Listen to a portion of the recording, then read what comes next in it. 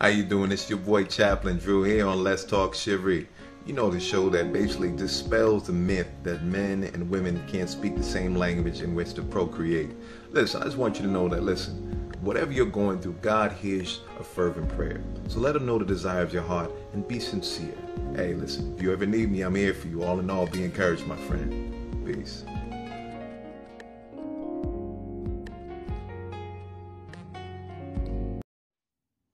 Yeah, so when you're in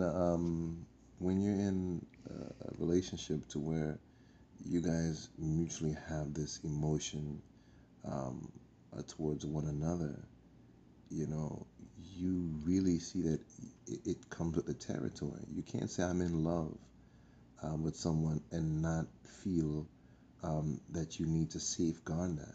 And me, part of me safeguarding my relationship with my wife, with my soulmate, uh, with my spiritual friend, um, I have to be able to listen to her. I have to be concerned about her feelings. I have to give her emotional security, and part of that is just me shutting up and allowing her to express herself. It has to be intentional as well. So go back to what you were sharing with me earlier about we were talking about. Concerning women being able to express themselves, Right. I was saying that it's difficult for women to express themselves. Mm-hmm. I'm it's difficult for me to express myself because sometimes you go through things Mm-hmm. and you may not understand fully what you're going through. So Right. there's something that is being triggered by your partner, Mm-hmm. and you instantly feel an emotion, whether it be angry, whether it be sad, Mm-hmm. whether you just want to step away because you're feeling confused. Right. Um, because at that particular point in time, you don't know how to process what it is that is being said. All you know is that you felt Mm-hmm. an emotion that caused you to feel a negative sort of emotion. All right, so for me, it's like whenever I feel like this, Mm-hmm. sometimes I don't even know what I'm feeling and why I'm feeling. So I would normally step away. Mm-hmm. My husband, with you, would definitely know what's going on. For men who really are in tune with their wives, Mm-hmm. they are able to detect that change immediately. Right. So sometimes I may ask you for a little space, a little time, or I might just step away. Mm-hmm. And it's really to process why am I feeling the way that I am feeling. Mm-hmm. And even though sometimes we know or I know what I'm feeling, it's Mm-hmm. difficult to express it. I love what you used earlier. You use the term. What we women do, we You either said suppress or express. I yeah, was like, suppress or I like express. that. Yeah. I So like that's that. that's two things Mm-hmm. we women do. We suppress our feelings, or Mm-hmm. it's difficult for us to express it. Right. Right. So it is an either or. Because Mm-hmm. you are unable to express yourself, You you suppress suppress. Mm-hmm. yourself. And Yeah. of course, we know over time Mm-hmm. that tends to build up. Mm-hmm. And when we do that, You and I implode. believe it's for anybody Yeah. as well, but Yeah. for me, to me, it's mainly for women. Mm-hmm. We say women, Mm-hmm. we talk a lot, Mm-hmm. we can converse a Mm-hmm. lot in comparison or the ratio comparing to men. We Mm-hmm. talk a lot, Mm-hmm. right? But there are certain things we suppress, and that Mm-hmm. is feelings and Emotions. emotions that Yeah. we cannot explain or we cannot So express. you almost become an introvert. We come in that And then particular it's like you area. almost implode now because it's like you've been suppressing it for so long and you Yeah, can't express how you feel and what's bothering you, your concern, and it finally just all comes out at once. And yeah, then you hear the man say, the man, he start, this narrative where it's exactly. like, oh, you're so irritable and this, that, Yeah, I can't deal with this, da, da, yeah, da, da, da, I don't need this crap. yeah. And there are reasons why women may suppress is because they don't think that their husbands are capable of understanding, and that is a selfish You thing. also mentioned Hmm. earlier about how in the suppression sometimes women just become goal orientated, start going to these careers and whatnot because Hmm. they can control the variables. They Hmm. don't have to deal with their emotions. You were saying, and how, Yeah. when we, when you think about, if you have a career or a business or You anything don't like have that, to you don't have to yeah. worry about no Yeah. emotions. You just go ahead and go for your Yeah. goals and do that. So if there's anything that you may be confused about in the marriage, or things that you need to express but you just don't know how to, you just focus on something else. Work takes up your time. Um, Everything else takes up your time, and that's what you focus on. So you want to build this career, you want to build this lifestyle, you want to build this level of thinking that may not have you reach to a point where you have to be accountable for that emotion or that feeling. You know, there's I remember something. I remember with a particular person that I knew is that she wanted to work because she doesn't want to be made accountable for things that are happening in the home, and to be um, forced to do things that she doesn't want to do. For example, well, I'm working so I can clean the house. I'm working so I really can take care of my husband as much. He needs to put in his 50% as well. A lot of women, we go out there to work because we're tired of being suppressed to what looks like a female role. So when they work, they don't have to take accountability of things that happens in the home. That is deep. Well, I never even, wow. So who is going to do it? We either chip in 50%, But or I think, but guys do that as well too. I know guys do that as well. Because like, I work so hard, I can't do anything. I can't help the kids. I can't teach the kids to ride the bike. I can't help with their homework. I can't cook. I can't clean. I'm tired. But then a woman, it's like, okay, well, somebody has to do it. Yeah, but I'm tired being put in a place where it's all about me. I have to be doing everything. So if I am working, now they would see, hey, you can't have your woman or your wife working, taking care of the kids, cooking, cleaning, homework, every possible thing, and you're there doing exactly what she is doing, but you're not helping out in the home. So I mean, I know that society has made it sort of difficult for a home to have one stream of income, or one form of income. So the wife would normally have to take up that slack to go out there, work, create a business, whatever it may be. And we understand that. But there are instances where the decision to do certain things is because they don't want to be the sole person doing it. They don't want to take up the accountability of having to do everything. They want it to be shared, I guess. But anyhow, that's moving away from what we were talking about. So when it comes to women, we do not think black and white. We hardly ever women think black and white. So when their husbands come to them and they say something that is straightforward, our minds are not going to see it as straightforward. We're going to think about, okay, what was said before? Where is this coming from? So, basically, we talk about women being able to express, feeling that they can express themselves. Because if not, then we go into this whole suppression versus expression, And, men, we have, especially as his spouses, we have the responsibility of I remember. making that environment where the woman feels like she can. So, but you had some other things you wanted to add. And then the woman, we don't see things black and white. So when men see things, we think about where is this coming from. Right. Why is he saying this at this particular time? Right. Our brains are created to work in more intricately. We see even things that are not there. We think about it. Even things that are not true, or what is meant by our husbands, we think about it. So I believe that in itself causes our emotions and feelings to be skewed. So how about we work like this, where if we understand that, okay, as a woman, I'm speaking to a man, and he's thinking black and white. He's not thinking like me. He's just innocently saying whatever. we can't read too much into it when it comes from a man. When you're speaking to another woman, then you guys speak the same language and you have the same ulterior motives or whatever it may be going on. But when you're speaking to your spouse, a man, you have to understand that this man is like a kid. He's very black and white. He's not really thinking all this other extra stuff. And we have to be mindful as women not to put this on him. He's not on my level, in other words.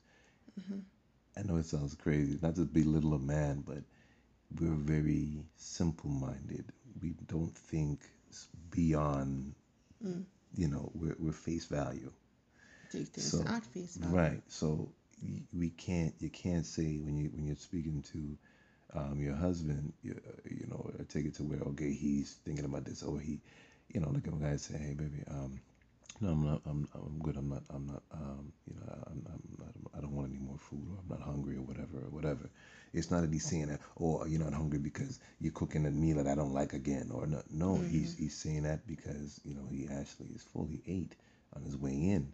Um, you know, you can't don't take it personal. Like he's attacking.